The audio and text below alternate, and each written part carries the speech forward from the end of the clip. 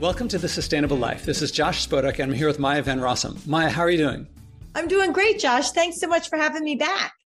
Glad to have you here. When we finished our last conversation, I said that I wanted to follow up. One of the things I wanted to check about was your enthusiasm, because you're doing something that I think a lot of people would consider difficult and hard and grueling, and who knows when you'll see fruition. But what you said has really stuck with me. And I'm going to put something out here that I wonder if this resonates with you, because it's changed my thoughts a lot. The difference between legislation and an amendment, and here's what hit me. We don't have a right to a clean environment, and it feels like we do. And we feel like we do in spirit, but we don't anywhere, except for 3 states. We don't in the United States.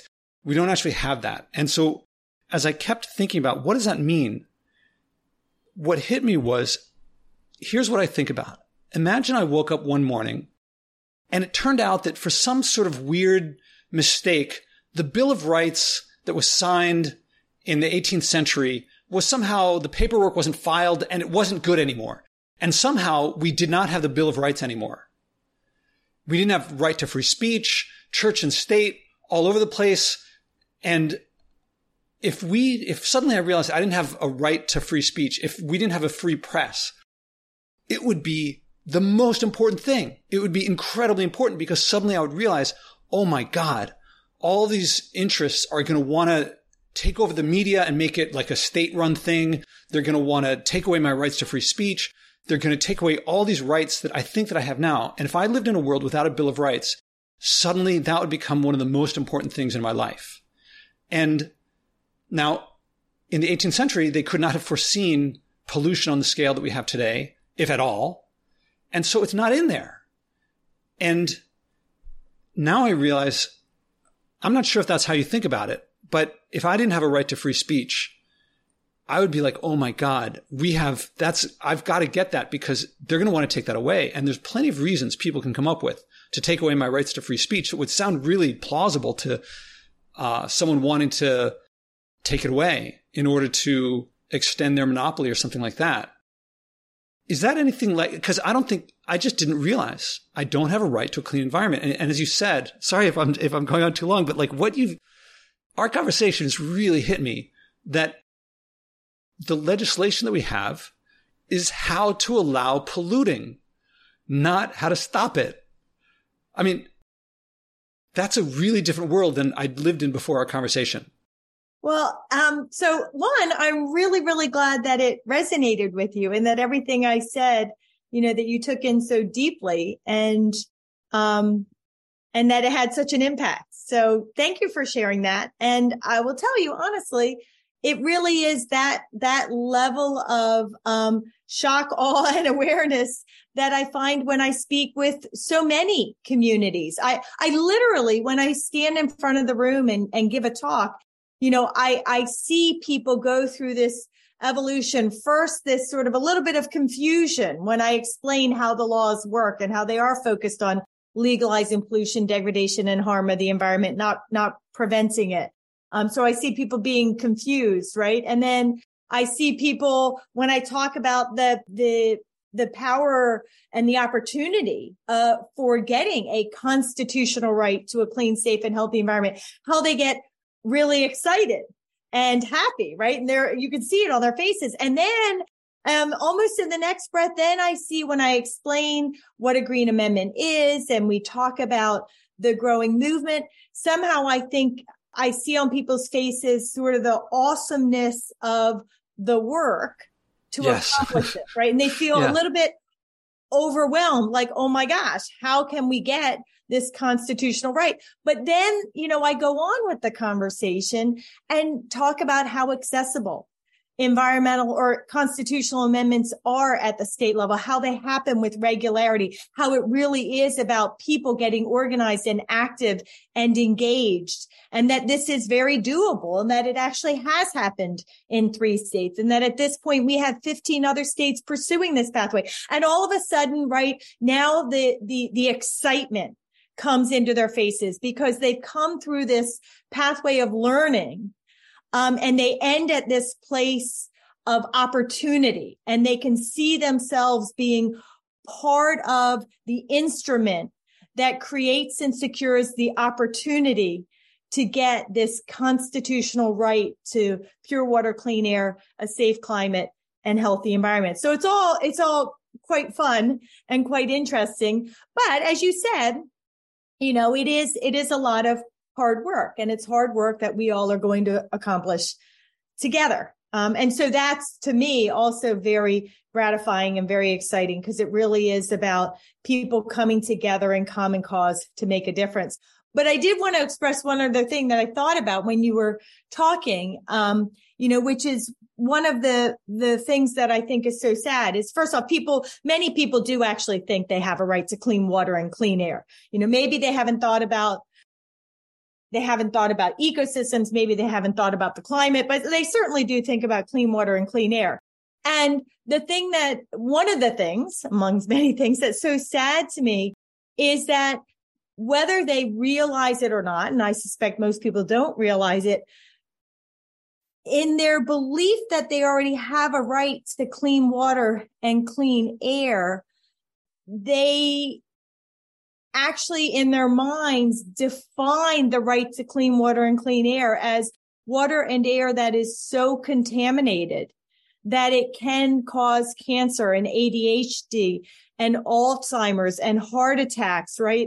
And diseases of all kinds. Because if you live in our modern day world where so many people suffer from pollution and degradation causing these harms, and you have that thread in your mind, and at the same time, you have the thread in your mind that you actually have a right to clean water and clean air, then actually, when you put those two things together, it means that you believe you have a right to clean water and clean air, and you define that as water and air so contaminated that it devastates your healthy life, right? And so that's really scary and sad in a different kind of way.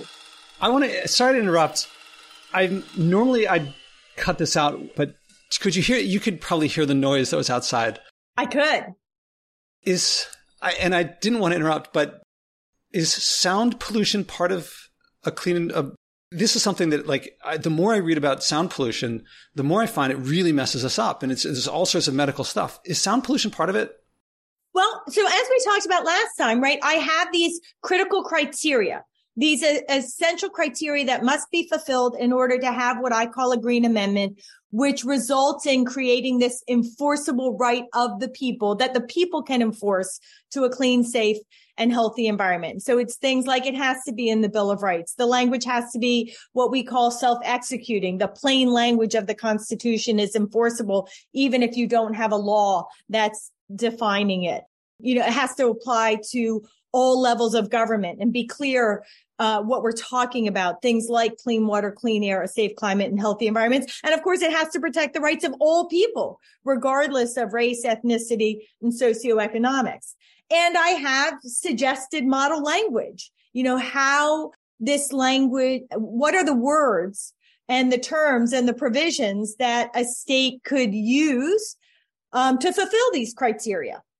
And when there is a community that wants to pursue a green amendment in their state, we come together and we talk about the criteria. We talk about the options, the language choices, right? You could call it model language, or you could call it language options and choices. I literally have like an a la carte menu of how to create a green amendment sort of as a starting place for people, but we work together to create it so that the amendment fulfills the goals and the priorities and the culture of the particular state where we're working. And so all of that is to say that in amongst the language options that I, put forth and talk with people, there is the option to include noise pollution. So I actually have it as an option. No state has chosen it as of this time as an explicit term to put in their green amendment proposal.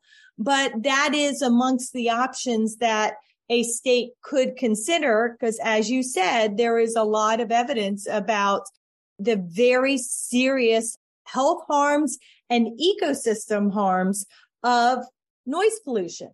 So one state at some point might choose to include that kind of language. Okay, I hope so. I hope all the states do. Well, and the other thing that one would have to do is, with the way green amendments are written, as we talked about, the language is by design broad, right? Just like the right to free speech and freedom of religion, that is broad language, so that it can cover the whole array of impacts to those fundamental rights, whether or not they were conceived of at the time the amendment was written or not, right? And that language can sort of evolve with society over time to cover all the critical issues that need to be covered. And so the language of a green amendment similarly is broad. And we do talk about things like healthy ecosystems and healthy environments. So just because noise pollution is not explicitly mentioned in the green amendment language that a state might put forth, that does not necessarily mean that noise pollution can't be covered. With the right set of circumstances and the right situation, it would simply be a matter of bringing forth the science and the facts and making the case that in this context, the noise pollution that's happening is rising to the level of infringing on, the healthy ecosystems or native wildlife or other terminology that's included in Green Amendment language. But one would have to make the case that it applied if the language isn't explicitly in there.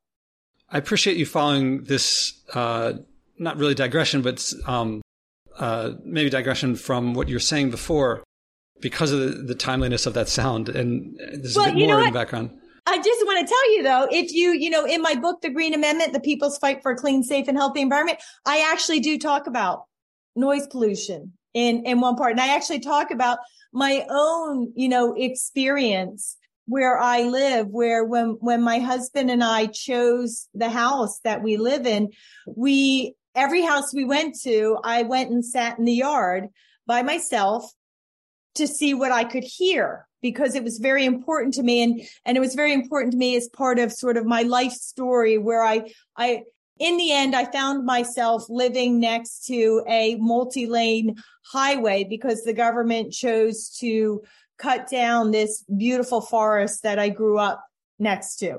And so I found myself particularly sensitive to traffic sounds, particularly from this one roadway. Anyway, so Dave and I, really did try to find a home where, when I'm working in the garden and I'm thinking about nature and I'm thinking about my mother, or I'm spending time with my own family, or just spending time with nature, that I'm enjoying the sounds of nature, not the sounds of this highway.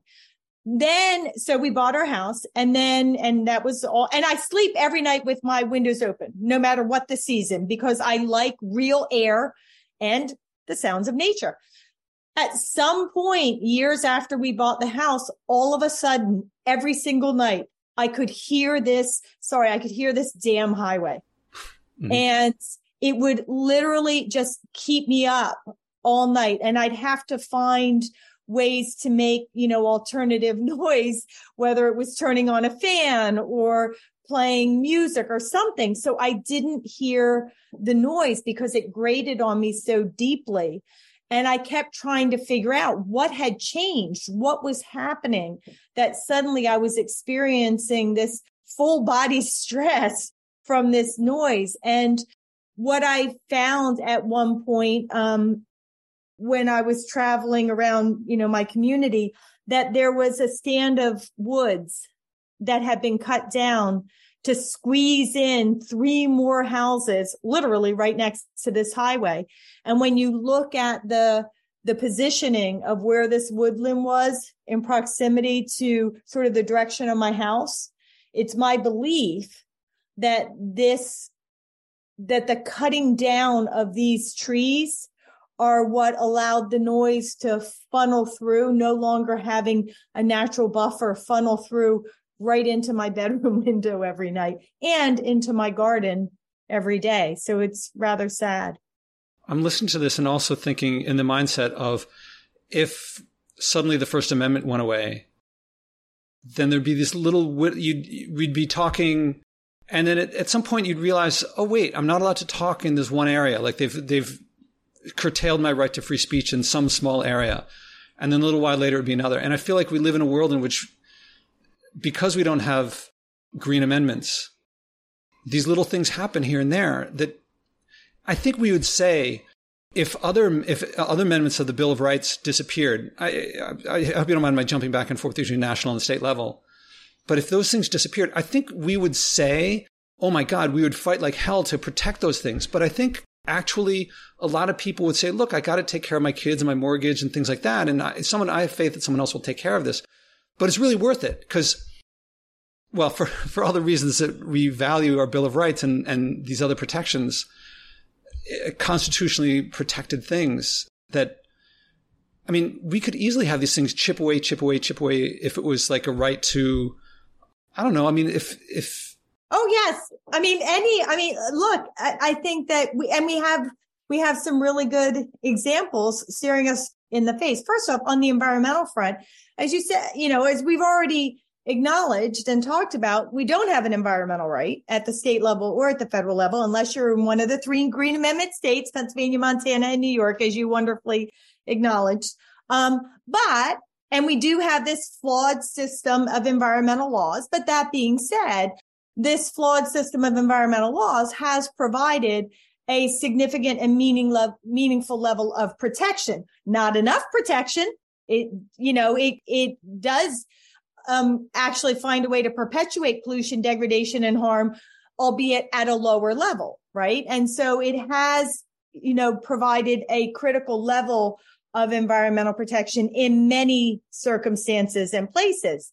And yet what we have witnessed, I think sort of right in front of everybody's face, is in the last year, the United States Supreme Court undermining those laws in critical ways, that is stripping from the Federal Environmental Protection Agency their ability to address air pollution, to address the climate crisis, and now, as a result of the Sackett decision that came out this year, to protect critical wetlands that are so important for cleansing the water we drink, cleansing the water that feeds the streams that we enjoy, that we have fish in, that are so critical for ecosystems. So creating habitats, wetlands that create habitats critical for plant life and wildlife that are essential to our very lives in a variety of ways, whether it's because they're pollinators or they just, psychologically nourish our souls with their beauty.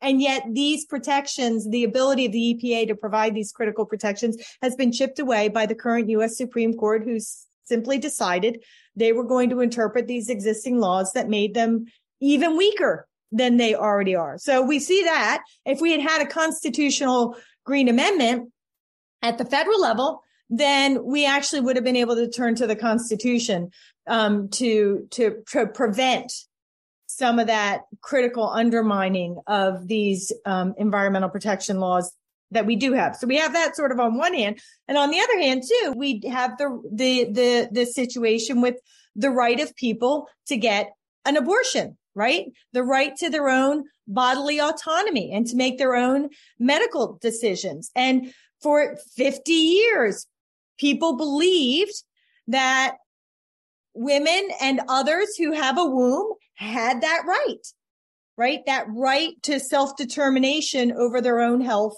and their own bodies. And yet this current Supreme Court, under the Dobbs decision last year, decided that it was going to reinterpret the constitutional language to strip away that fundamental right. And they were able to do that because there was no clear language in the Constitution that recognized and protected the right to bodily autonomy, right? For one to self-determine their own health care. And so as a result, because the right to an abortion was read into language within the Constitution, but wasn't explicitly there, it was very easy for the U.S. Supreme Court, who had a political agenda, very clearly a political agenda on their own minds, to just strip away that protection.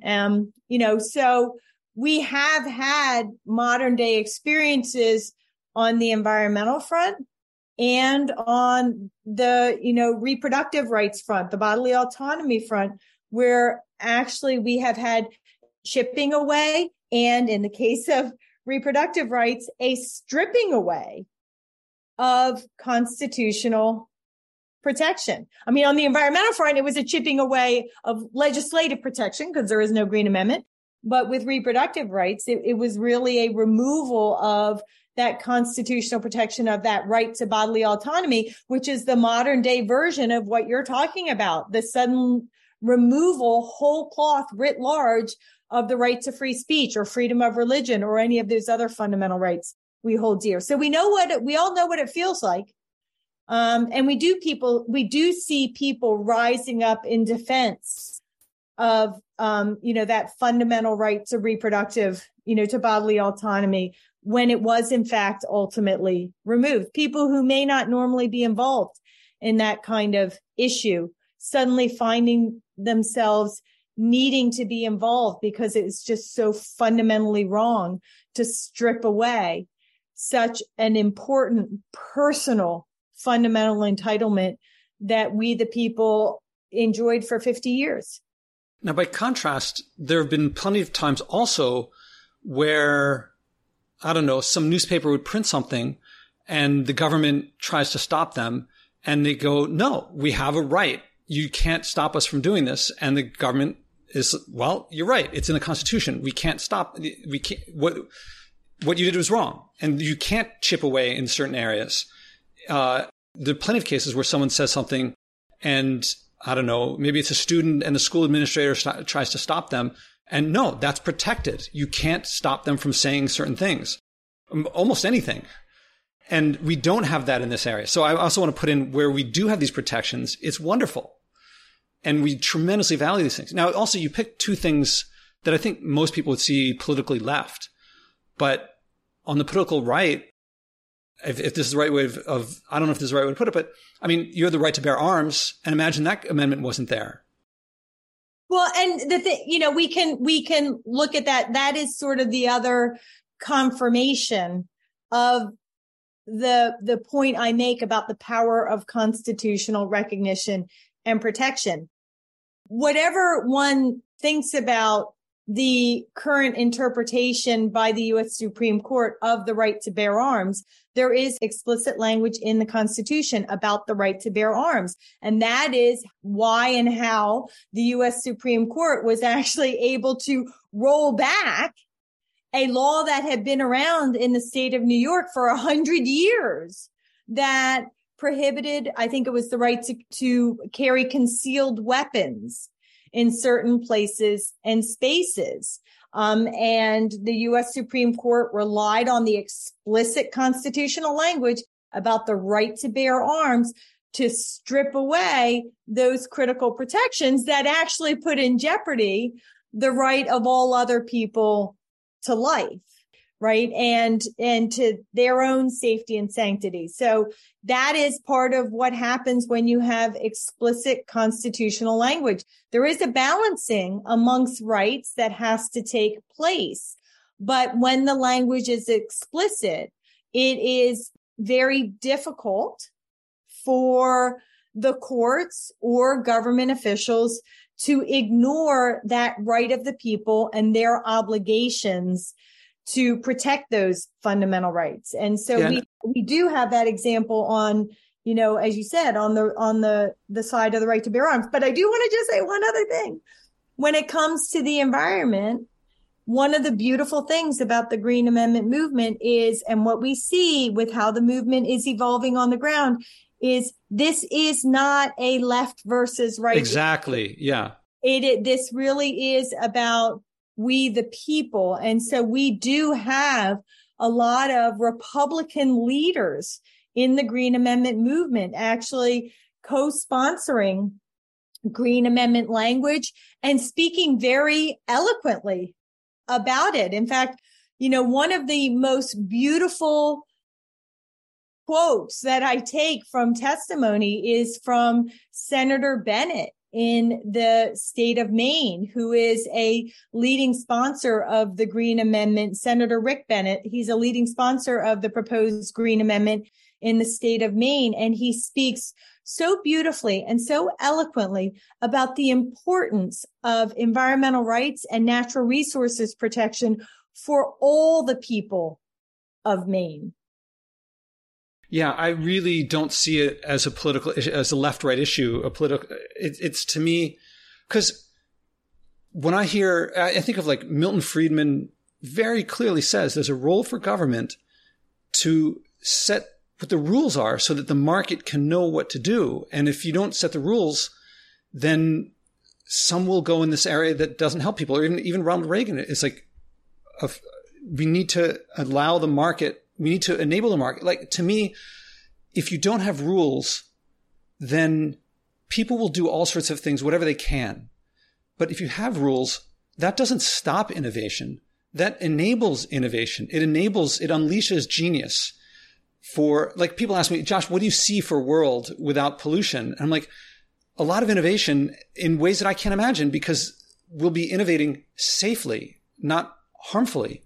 And it's by no means, to me, a left-right issue any more than the First Amendment is. It just seems like this is what conservatives, liberals, and libertarians, it seems consistent with all their values. 100%. And you just described it so beautifully. And I'll just say two things. In the Commonwealth of Pennsylvania, in that first most powerful decision where I, in my role as a Delaware Riverkeeper, and my Delaware Riverkeeper Network organization, brought that landmark case that really resulted in Pennsylvania's Green Amendment getting its current legal strength, legal life, and legal interpretation. The very conservative Chief Justice of the Supreme Court in the state, who wrote the plurality opinion in that case, he made very, very clear that this is not about stopping economic development, or, as you say, innovation in the state. It's simply about ensuring that economic development and business growth happens in a way that protects the environment at the same time it is striving to accomplish whatever other goals it's striving to accomplish, including profit goals, right? But that environmental protection has to be a priority as a result of the Pennsylvania Green Amendment. But this is also, we have real life examples of exactly what you're talking about, Josh. In fact, the Clean Water Act, when it was passed and did result in significant cleanup of the horrifying state of the waterways across our nation, when that law was first passed, it was known as, it was crafted to be what we call a technology forcing law. And so what the Clean Water Act did is it identified what would be the allowable level of pollution for certain waterways, and business operations in a state or in our nation. And then it set that, pollution protection goal, or you could say pollution level goal, whatever it is, however it is you want to frame it. But it was a goal that would result in a reduction of pollution, but it would set that pollution level that was legally allowable. And then all the industries that were contributing that kind of pollution via a permit would have to make sure that they were discharging their pollution at levels that would meet that stated set goal. When that pollution limit, that pollution level was set, the states and or the federal government, depending, what specific contaminant and waterway we were talking about, they didn't go and say, oh, this is how much pollution all the industries in this arena can achieve, or pollution reduction these operations can achieve, and set the limit based on what was achievable. No, they set the limit based on what they believed was appropriate for a waterway. And then they went back to all of the industries and said, okay, now figure out how you're going to meet this pollution goal. And in some instances, the technologies existed and the businesses just had to put them into their operations, and they were able to achieve that pollution limit, that pollution level. But in other instances, the technology did not exist, And the businesses, the industries had to create the technology in order to meet the new legal standard. And guess what happened? They did it. They created, just as you said, all kinds of new innovations and technologies, and in order to reduce their pollution outputs. And in so doing, not only did they improve the quality of the waterways and improve the health of the people and the communities around those waterways, but they created lots of jobs, and they created a whole new opportunity for economic development, economic growth, profit margins, and again, jobs for new people who needed jobs. And so when we do operate in a world where we are striving to prevent pollution, degradation, and harm, we don't stymie every other aspect of our lives, including business growth and job growth. We actually spur it on. Just like you said, Josh, we spur it on and we create a better world all the way around for all of us. Yeah, I try to imagine if we didn't have to protect the right to free assembly, and the way we figured it out was, well, what's the least amount of free assembly? How much can we get away with here? Oh God, it would be such a terrible world.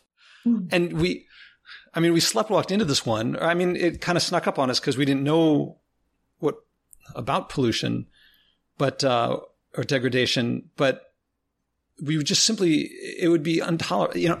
Well, the interesting thing, I do just want to say the interesting thing about that, right, is while we all sort of think back and think, well, the reason why, you know, the crafters of the Constitution and people and politicians along the way didn't include and or add environmental rights to our constitutional entitlements was because they couldn't have anticipated it. They couldn't have conceived of it. But actually, when we read back in the history books, you know, one can read about people like Benjamin Franklin witnessing extreme levels of pollution in Philadelphia, in his community, and expressing tremendous consternation about that situation. So they actually did have experience with pollution and the devastating consequences that it can inflict. But I think there were just too many. Well, I don't want to conceive of why they didn't include it. It was just a fundamental oversight, and they should have, because they could have, just like with these other fundamental entitlements, they could have imagined what was to come. It's not like, you know, pollution and degradation didn't exist in England before, people came to the United States of America or other European countries. We all see it, right? I mean, you can just watch the television shows about, old timey places in European countries and see how they not only experienced pollution, but how it really significantly impacted people's healthy lives. And so there was reason for, I guess what people call the founding fathers to have done a better job by all of us when it came to the environment and the Constitution. But the fact of the matter is they didn't. And so now is our time and our opportunity to create and make history, positive history, for all of us to come together and be a part of history and transform our state and federal constitutions so they do include this critical entitlement of the people to pure water, clean air, safe climate, and healthy environments. Well, I would say also, if we go back to John Locke and the language that ends up in the Declaration of Independence and to some extent in the Constitution, that a role of the government is to protect life, liberty, and property. And if pollution does anything, it destroys life, it destroys liberty, and it destroys property. Yep. And the pursuit of happiness as well. And to me, it's wrapped up in there. I don't think many people look at it that way. But if I pollute and that gets into the environment, look, if all the pollution I ever produce stays in my apartment and somehow even after I die, it just stays with me forever, I suppose, I don't know that, but that's not possible. I mean, if I pollute, it gets everywhere. Right. It doesn't happen that way. I mean, we can pretend, but it doesn't happen that way. It invades other people's properties. And in so doing, it invades their bodies. It reduces property value. So if what people care about is cash economics, right? If you're a property owner and you live next to an industrial operation that's spewing pollution,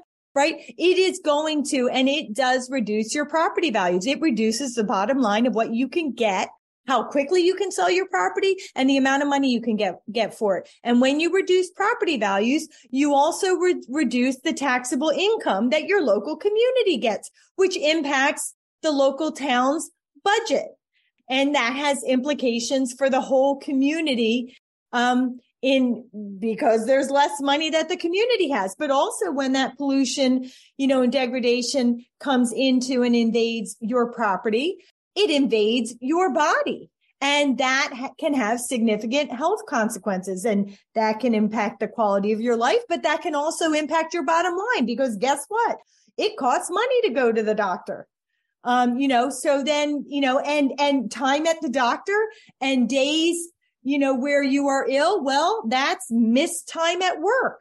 So that means lost income for you in terms of making money for your job, but it also means an increased expense for your employer, who has to either suffer the consequences of being one worker down, or perhaps has to hire a temp to replace you for the day. And that can be costly, right? So all the way around, pollution and degradation harms it. And it doesn't even have to invade your property to have these kinds of economic consequences. I mean, what we see, and there's so much evidence, is homes that are in proximity to known toxic sites, their property values are reduced. Now, very often that toxic contamination is migrating off-site and does have serious implications for those who live around. In fact, if people read the story of the Bishop Tube site in my book, they will read about a very toxic site that has had devastating consequences for people's lives and for the community. But even if you didn't have that pollution migration, the awareness that a property is in proximity to a toxic site reduces the value of that property, which has implications for the property owner. They can't sell the property as quickly, and they can't sell it for as much. So you are right. No matter how you look at it, pollution and degradation harms all of us. And the only people that benefit from pollution and degradation are the industries and the operators and the developers who are the ones causing the harm, because they are the ones who are getting off the hook from having to put in place the operations, the decisions, the technologies that will prevent that harm, right? They're foisting all of that burden of all of that cost to deal with the pollution on everybody else. And they are simply reaping in the profits and the cost savings of being able to create and not having to deal with that pollution. So they get more profits, and the people in the environment and nature get more pain. And that's the reality of it. You're connecting the degradation of life, liberty, and property to the economy and how much money you can make and things like that. That's going to influence a lot of people, and I think that's important. To me, it's also just but I think that's open to, some people will say, okay, well, some people do suffer, but overall the economy benefits more. I mean, look at the Manhattan skyline and look at what we've built and all these things and the vaccines and so forth. And well, if all that comes from, there's still just the basic right to life, liberty, and property. And if the way that that's achieved is by destroying individual life, liberty, and property, and not just one individual, but all individuals, then, I mean, there are places where we've decided it's not worth it. Like child labor, that's always being eked away at, but we just simply don't allow child labor. We don't allow, you can't like put a gun to someone's head and say, you have to work, I'm going to kill you. That's not allowed. Even if it improved the economy, we don't allow it. And it feels to me like, yes, what you said. And even if the economy somehow did well, even if somehow the economy did better than the individual losses, I'm not saying it the right way, but I hope you get what I'm saying. It's still not something that. Yeah. But again, Josh, we don't even have to pretend that that might be the case because history tells us it's not. History proves that point fundamentally flawed and wrong. When we look over history where we had so much pollution, degradation, and harm that it was not just destroying nature and property values, right? But it was having those increasing health harms, which were having implications for workers and for the businesses that needed those workers. You know, pollution doesn't just harm people, it harms other businesses. There are manufacturers that need clean water in order to conduct their operations. And if the water is contaminated, they have to suck that water in. They have to then pay to clean it up in order to be able to produce their product or whatever it is. You know, so what we see when you look at the full ramifications, economic, just again, if all people care about is dollars and not other people or not nature, just look at the dollars. History proves that a quality environment and a healthy economy go hand in hand. And when you allow pollution, degradation, and harm, you cause, create, and perpetuate economic harm. And that is the proof of history. And frankly, it is one of the reasons why environmental protections, to the extent we have them, have been put in place. Yes, one would hope that people cared about other people and nature, but a lot of it was economically driven. So again, we don't even have to do sort of the imagination exercise. We know from history that it's simply not true. But I would agree with you, and I will say this, and I say this many a time. I am sorry, in my opinion, I'm not even sorry, I'm not apologetic about it. I don't care if fracking creates more profits for a business, but results in children getting cancer and dying, it is not worth the cost. It is not fair. It is not right. And it should not be allowed. That industry, that fracking must stop simply for that purpose. And if some business, fracker comes along and says, well, it's a cost of doing business, it's better for all of society, then I say to them, well, what if it was your kid? What if it was your kid that was getting cancer and being intentionally sacrificed from an industry that we knew was causing cancer in kids and killing them? Would it be okay? And I suggest to you that their answer would be a 100% flat out no. So if it's not okay to sacrifice their child, why is it okay to sacrifice somebody else's? It's not. It's not okay to sacrifice their child or somebody else's or anybody's child. We have to find a way to operate that does not kill our children and kill nature. And we can. When we look at energy, right? The question is not, do we frack or don't we frack? Do we use fossil fuels or don't we use fossil fuels? No, the question is, how do we create energy in a way that serves our energy needs and protects our communities and our environment and our climate at the same time? We can do it. It's called clean, renewable energy like wind and solar. By the way, it does not include hydrogen hubs or carbon capture and sequestration. That is not clean, renewable energy. That's just more fracking in another form.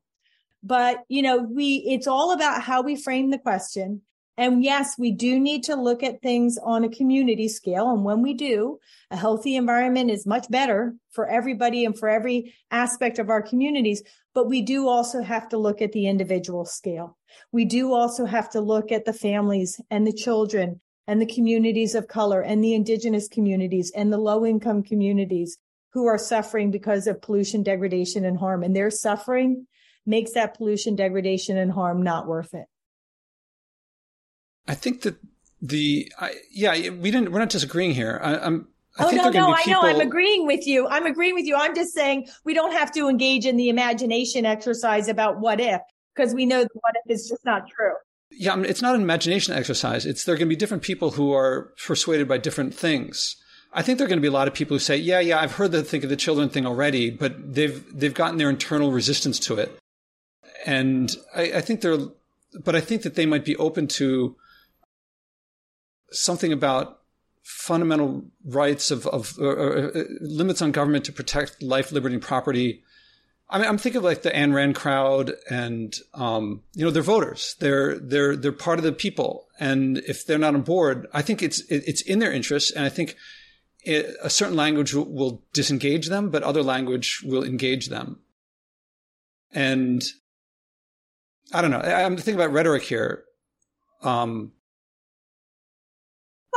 but that is one of the reasons why when you hear me talk about the Green Amendment, when you read it in the book, The Green Amendment, when you see me do anything I do around the Green Amendment movement, you will hear me and see me just like in this conversation, intentionally talking about all of the benefits that come from constitutional Green Amendment protection of our environmental rights. Because the fact of the matter is, whatever is your personal priority, political, economic, human health, environment, rights of nature, whatever it is, it will be well served by having Green Amendment environmental rights protections. Yes, that's something I completely agree on. Whatever your fundamental beliefs are, this is consistent with them. It's so clear. I think people don't get that.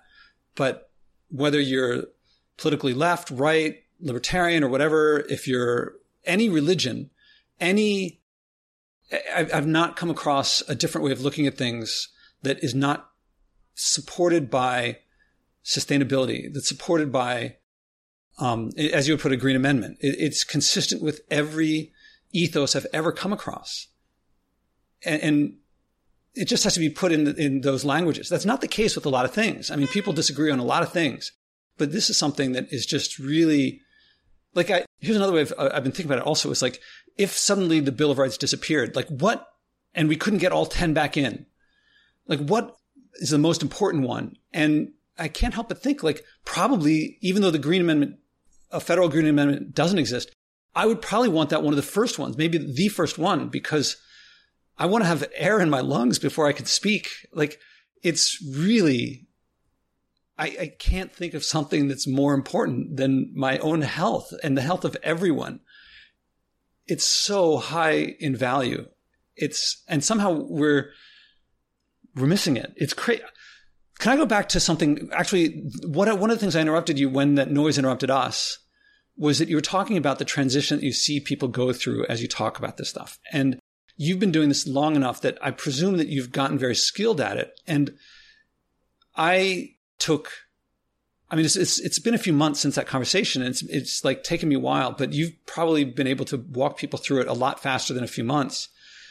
What's that like to see that happen? I mean, does it really happen in the course of a few minutes? And is that deeply satisfying for you? Is that something that really keeps you going? So it happens over the course of the talk, which usually takes about half an hour, maximum an hour, right? I mean, I have talks long and short, but it's sort of it takes the time of the space of the conversation, because even when people get at, even after the more formal presentation part I do, those who have not been brought around inevitably have questions, and they start to ask the questions. And then in the Q&A dialogue, that can be the transformational moment for people. And there are some people that we're never going to convince. We're never going to convince the Koch brothers. They are my opposition. We're never going to convince, the fracking executives. They are playing mind games with themselves, I guess. And clearly their profits are more important than anything or anyone else. But I don't worry about those people, right? Because I'm not going to waste my time trying to convince them. They're too selfish. I worry about the real people. So it's wonderful to see the transformation. In the beginning, the earlier talks, right? I would start to feel myself getting anxious when I saw, again, people getting over the excitement and then starting to come to the doubt or the concern parts right before I brought them around, would bring them around again by the end of the talk. And at first I was getting this anxiousness. I thought, oh my gosh. But yes, after just a few times, right, I was able to see how that transformation happened. And it was pretty consistent across communities. And I think it's always fun. It's always interesting. And it is satisfying on a certain level. But the truth is, it's not really satisfying, because I'm not trying to change people's minds so they can go back to their everyday lives. I'm trying to change people's minds so they want to get involved and they want to make a difference. And they don't just want to, they do get involved. They do make a difference. They do support the Green Amendment movement with their actions, their activities, their donations, their participation, whatever is the right role for them, that they become actively engaged. That is when I get, super excited and happy. That's when I feel satisfied. Every single time I get a communication saying, how do I make this happen in my community? And the person who did that outreach actually follows through. Yeah, people constantly look at me and they see me doing stuff that they think, oh, that's nice or that's good, but I don't have time for it or whatever. And they think that I'm pushing against resistance because they'll say, oh, I'm balancing this, I'm balancing that. And I'm like, well, yeah, everyone balances, everyone's always balancing conflicting interests.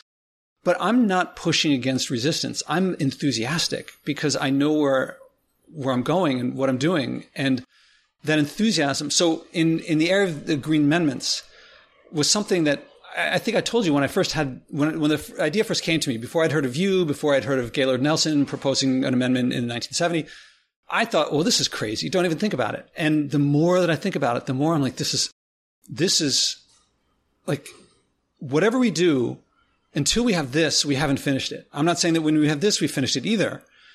But this is necessary and such an improvement to our world as much as the Bill of Rights was an improvement to the Constitution without the Bill of Rights.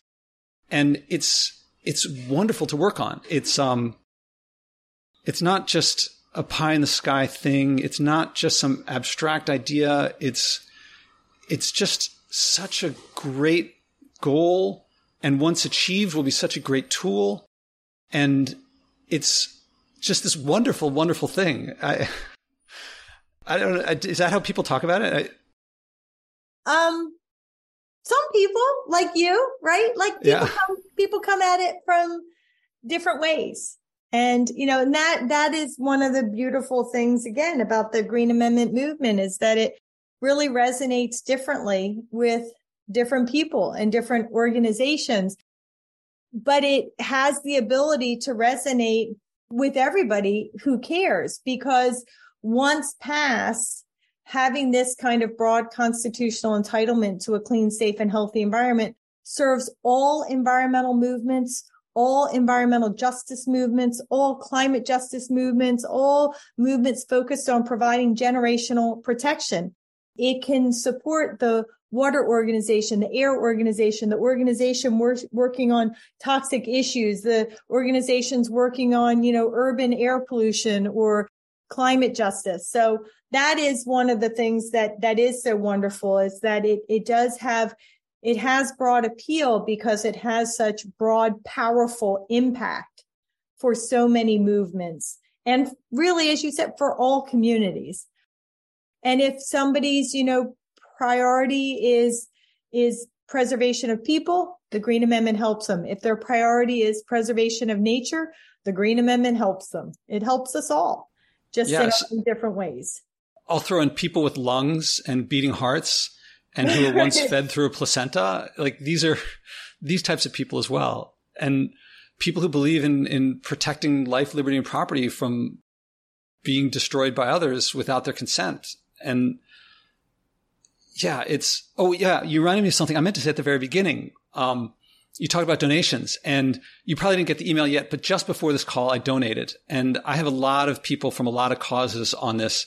And although I have to give credit to my post yesterday was Peter Singer, whose book I read after talking with him, but before my next conversation with him, The Life You Can Save, is about donating and contributing to causes. And I found it very persuasive, and I expected not to find it persuasive. And I was like, oh, I'm really not giving enough. And I think that this is one of the causes that is just, as I said, until we have green amendments, I think we need 50, then another one. And that's just in this country. And that is 50 states and a federal. But until we have that, we're not done. I'm not saying that's the goal, the end goal, because then that's just a starting point for more. But to me, this is, would you agree with me that, am I saying this a way that makes sense? Without green amendments, we're not done yet. Well, you know how I think about, first off, let me thank you for your donation. I really appreciate that, because the truth is the Green Amendment movement is really at this point, it is a powerful, big movement in that we have so much action in so many states. And I have the joy of working with so many leaders and communities.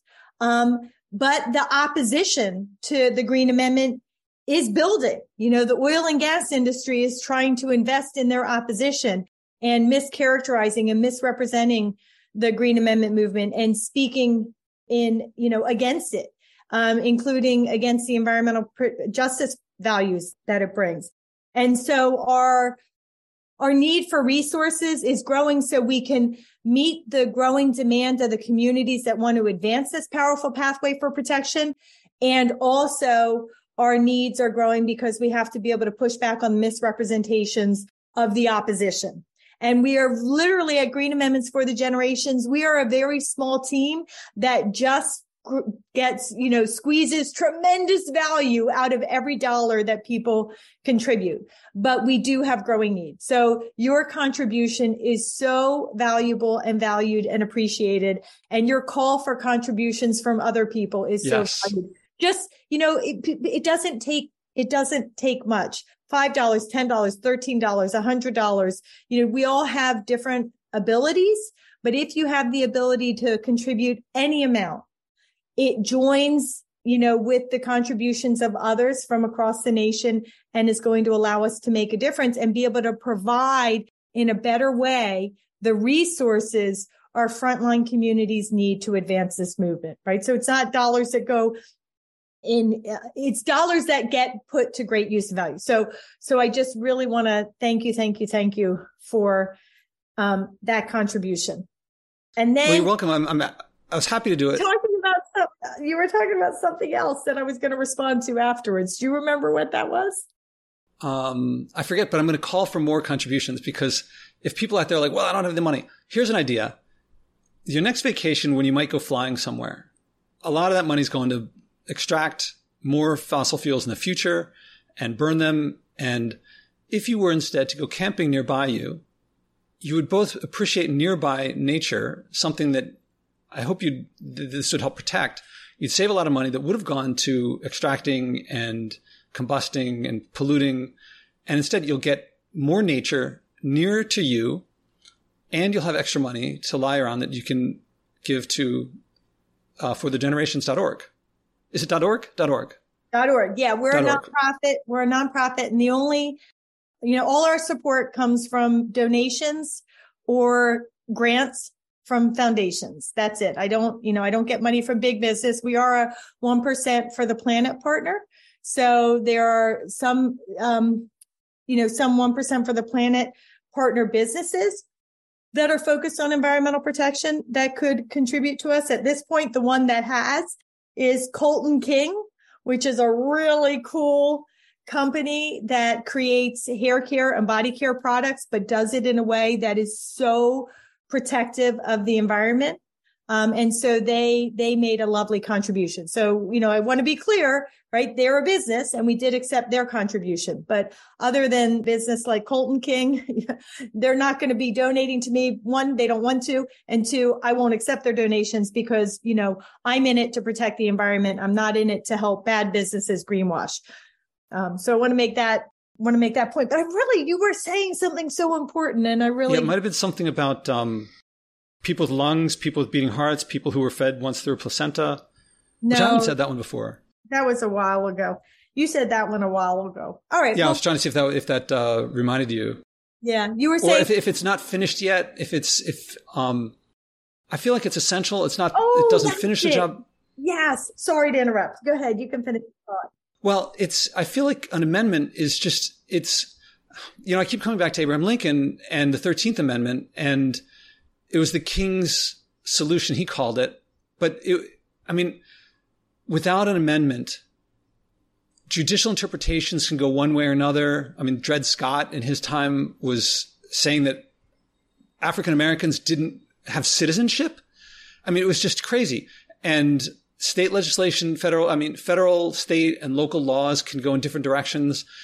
And even the Emancipation Proclamation, an executive order in a time of war, it could have happened that the Civil War could have ended without if the 13th Amendment hadn't passed.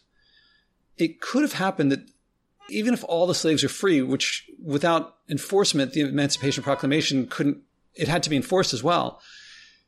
If the Civil War could have ended without a 13th Amendment, and it simply would have had all the slaves freed, but then they could have re-enslaved people and slavery could have restarted. And that's why, I mean, there's a great scene in the movie, Lincoln, the one with Daniel Day-Lewis, where he explains this, although not as fully as if you read his stuff, but without an amendment, it's not really done. We haven't really, if the Constitution is what constitutes a state or a nation, if it's not in the Constitution, what do we really say about ourselves? Because I used to think of it as like passing a law, and you corrected me last time. I was like, something about a law, and you was like, it's not a law. And it's not a law. It's not more legislation. If anything, it seems to me it will make a lot of would-be less legislation not necessary. In the same way that we don't have like a lot of legislation around slavery these days because we have a constitution on it, an amendment on it. Yeah. And like, it's a solution that anything else just doesn't really address what constitutes a state or a nation, something like that. So I agree with everything that you said. And the only thing that I would add was, you were talking about we aren't done or we won't be done or we can't be done until we get this. And another way to also think about that is when it comes to environmental protection, we cannot succeed without a constitutional green amendment in every state across our nation and at the federal level, because the current laws are written in a way that will prevent us from succeeding when it comes to fully and fairly addressing environmental protection for all communities and all generations. It will be impossible to accomplish our environmental protection needs and goals through a purely political legislative process where legislation is created through politicking and deal making and negotiating, where ultimately the lowest common denominator that will successfully secure enough votes is what ends up being passed.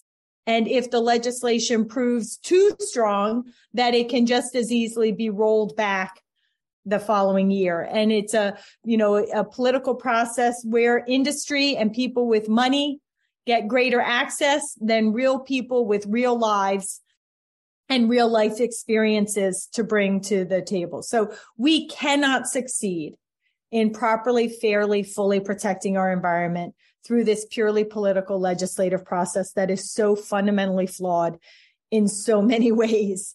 We have to have constitutional guidance, a constitutional entitlement that oversees and overarches all of it and ensures that political, legislative, regulatory, and enforcement process is all undertaken through the lens of ensuring the constitutional entitlements of the people to a clean, safe, and healthy environment, and allows we, the people, the opportunity to enforce that entitlement when our government officials fundamentally fail us and choose to ignore or undermine our environmental rights. That's the only thing I would add to the beautiful, powerful vision that you had been putting forth. Yeah, it's so tempting in today's age where things keep seeing more and more and more pollution, more degradation. It's so easy to think, well, this is just pie in the sky. It's not really practical. And yet it's supremely practical. And it's not pie in the sky. And also the more I learned about the 13th passing, it was like unbelievable that it passed. And yet no one, I doubt there's a politician who will ever run on repealing that one. And what could you imagine if if we didn't have a right to protection from search and seizure, and imagine that was just something that got whittled away all the time. It's just, the government would be everywhere in our business, and it already is enough already. And this is it makes so much sense, and it's not pie in the sky. It's maybe a bit difficult to think about, but not as difficult as other amendments were before they passed. Well, that is again one of the beautiful things about the Green Amendment pathway is for real people, it's actually not difficult to conceive of, right? People know I need and I want clean and healthy water and air. I want my kids to be able to go out and enjoy the beauty of nature and experience it, right? Everybody wants that for themselves, for their family, for their friends, for their children, for their pets, right? Think about all the money that gets spent on people going on holiday, right? So often, right? Think about all the television ads for these big fossil fuel burning cars. Where are those big fossil fuel burning cars going in those commercials? To the top of a beautiful mountain, to look out over a beautiful vista. Even the marketers get it, right? Everybody gets it, is that nature is so essential to our lives in so many ways. And we all want the benefits and the values of it. And so people don't need to understand the law the way I understand the law, or be able to explain the legal cases where a Green Amendment made the fundamental difference and really protected people's lives and government authority and businesses in critical ways. They just need to look into their hearts, right? And speak their own personal truth, which is they want and need clean water and clean air. They're entitled to it. And if they want it, they need it, and they're entitled to it as a person here on this earth, belongs in the Bill of Rights section of the Constitution. Period. Full stop. I think that might be a good place to wrap up. Great. I'll take that. I mean, definitely, I'm going to repeat, I just gave, and I recommend others do too. And if you want to figure out where the money is going to come from, spend a little less on combusting and extracting and divert that money to this. And you'll be happier in both ways. And it'll give you double. Exactly. Or when you go just even more simply, right? Think about that cup of coffee that you buy each day, or that bottle of soda that you get. Just maybe think once a week, okay, I'm going to buy a cup of coffee for myself or a bottle of soda for myself. And then I'm going to take an equal amount of money and I'm going to set it aside to donate it to Green Amendments for the Generations. And do that, like I said, once a week. Those dollars add up. $1 a week for 52 weeks, that's $52. That's a really great contribution that can help us make a big difference at the Green Amendment movement. So, yeah, or even don't buy the soda at all, and then you get an even better benefit.